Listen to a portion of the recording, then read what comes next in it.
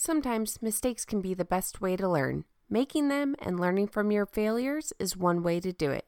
Or you can learn from the mistakes of others and hopefully avoid making them yourself. In an attempt to learn from others, let's go over 7 mistakes that can lead to failed blogs. And now it's time for some more DIY SEO tips with Jennifer Regina. Mistake number 1. Not being consistent. Blogging requires a consistent schedule. You need to publish content regularly. Ideally, you should publish a blog article weekly. If that isn't feasible with your schedule though, then aim for monthly posts. If you have plenty of time and can commit to daily posts, do it. The important part is you pick a posting schedule that works for you and then stick to it. Keeping a consistent posting schedule helps everyone. It helps readers by making it easier to understand when they can expect to hear from you. They know when they will be able to access new content, and they can have more confidence in your existing articles knowing that the blog is actively maintained and updated. It helps build your relationship together. It helps search engines by providing more ranking opportunities and new content to crawl.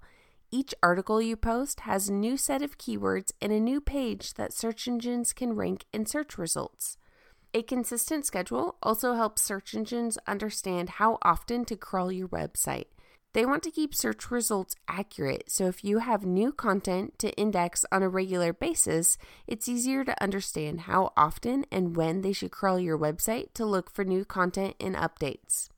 And then lastly, it helps you by creating a routine. Staying consistent will help you get into a routine, which will only make the process easier for you the longer you stick to it. Okay, mistake number 2 is poor quality. It's important to remember that quality is more important than quantity. We just talked about keeping a consistent blogging schedule. That schedule should be at a pace that allows you to create high quality content. If all of your posts are filled with useless fluff instead of valuable information, they won't help anyone, you, the readers, or search engines. A high-quality blog article should include information your readers care about, a format that is easy to read and easy to follow, only relevant information, no fluff or filler material, images, videos, and charts when relevant, and links to articles to dig deeper into additionally referenced topics. Mistake number 3 is the wrong topic. Before you write your article, make sure it's a topic your readers are interested in. You want to write content that people want to read. Don't choose topics randomly. When deciding on a topic to write, there are 2 paths to create content that people care about. 1 is to create content based on keyword research. 2 is to create content based on questions and concerns from your audience. When you create content based on keyword research, you're using data to make an informed decision. This is a good tactic to use to create content that will grow your blog audience. Keyword research allows you to find the topics that are in demand, the queries that people are actively looking to find a solution for. Another tactic to write content on topics people care about is to answer questions and concerns that you hear from your own audience. When you get a content idea from your existing audience, you can be confident that it is a topic that will resonate with your readers. If one of them spoke up and asked the question, there's a good chance others are wondering the same thing.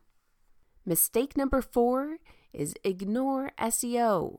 Another common mistake is to ignore search engine optimization. I strongly believe that writing articles for the user and not for the search engines is the best long-term SEO strategy. However, there are some basic SEO best practices that don't make sense to ignore in your articles. Write your article with the user in mind, then, when you're done, go through and make the following SEO improvements. So first, add your targeted keyword to the article title. Next, add your targeted keyword to the URL if it's possible for you to do so. And then add your targeted keyword to the first paragraph. And lastly, create a meta description and again, include your targeted keyword. Mistake number 5 is don't gather emails. Another mistake is to spend all of your time creating amazing content, but not building a community. Try to collect email addresses, build a list, and create your community. Not everyone will want to give you their email address, and that's okay. Make it easy for the people who do want to hear from you be able to do so. Let them subscribe. When you post new content, let them know. Start building the relationship with the engaged users who want to hear from you. Mistake number 6 is lose interest.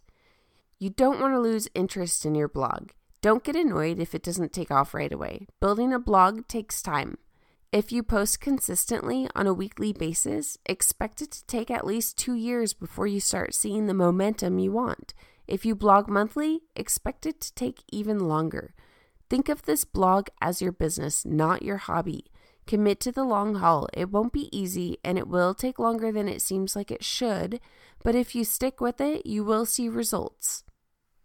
And then lastly, mistake number 7, monetize too early.